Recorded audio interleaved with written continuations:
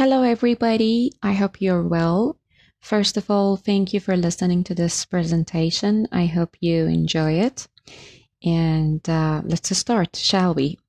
Tonight, I'd like to talk to you about Edgar Allan Poe, who is actually was an American short story writer, poet, critic, and editor, who is mostly famous for his cultivation of mystery and the macabre.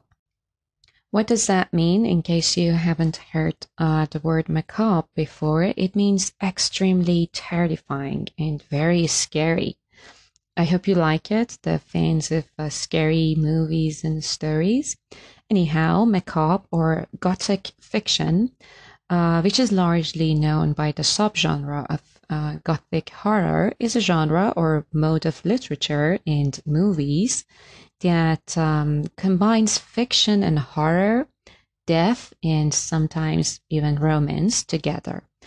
As an example, we can mention Dracula. I'm sure you all know him as a character, and Frankenstein, and also maybe all these TV series, TV dramas, and TV fictions like Twilight, Vampire Diaries, and things like that. They can also be considered as macabre or gothic fiction to some extent. Anyhow, back to Edgar Allan Poe. In his tale, The Murders in the Rue Morgue in 1841 initiated the modern detective story in the American literature, and the atmosphere in his tales of horror, they are actually unrivaled in American fiction. His masterpiece, The Raven, which is a poem, numbers among the best-known poems in the history of American literature. So as you can see here in the slides, I tried to somehow summarize what I'm saying for you in case you want to follow up. As I said, Edgar Allan Poe had a unique and dark way of writing.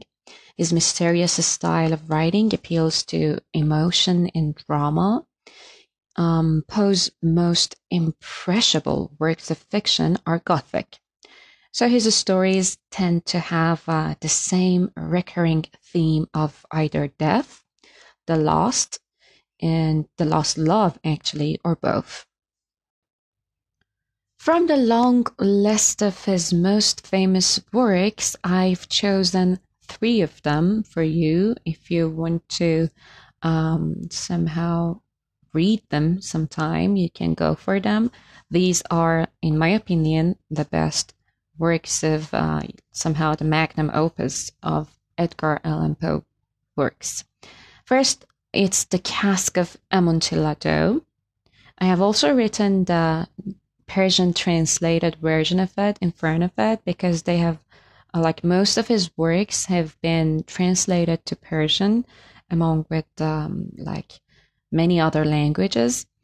And next one is The Fall of the House of Usher and The Telltale Heart. I've chosen some parts and like a plot of this, the last one, the latter, The Telltale Heart, and I'm going to tell you what's that about. It's actually related to an unnamed narrator who endeavors to convince the reader of the narrator's sanity, while simultaneously describing a murder that the narrator committed.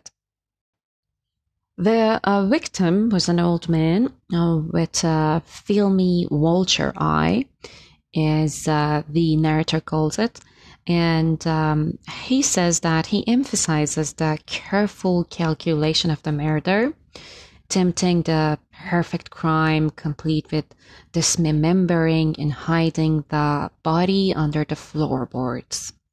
Yeah. Ultimately, he somehow get confused because of the feelings of guilt or a mental disturbance, which it should be your interpretation. And this actually results in hearing a thumping sound, which the narrator interprets as the dead man's beating heart. So this was the summary of the Telltale Heart.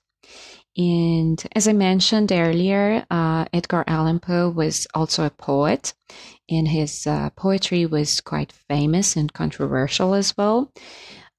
Later, we are going to take a look at that popular poem that I told you, which is called The Raven.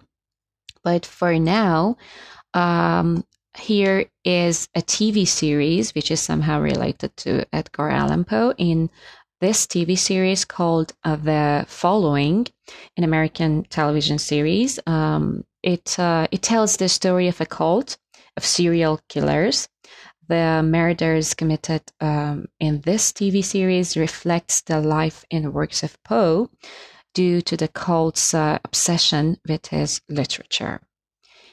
And after that, we have the poem.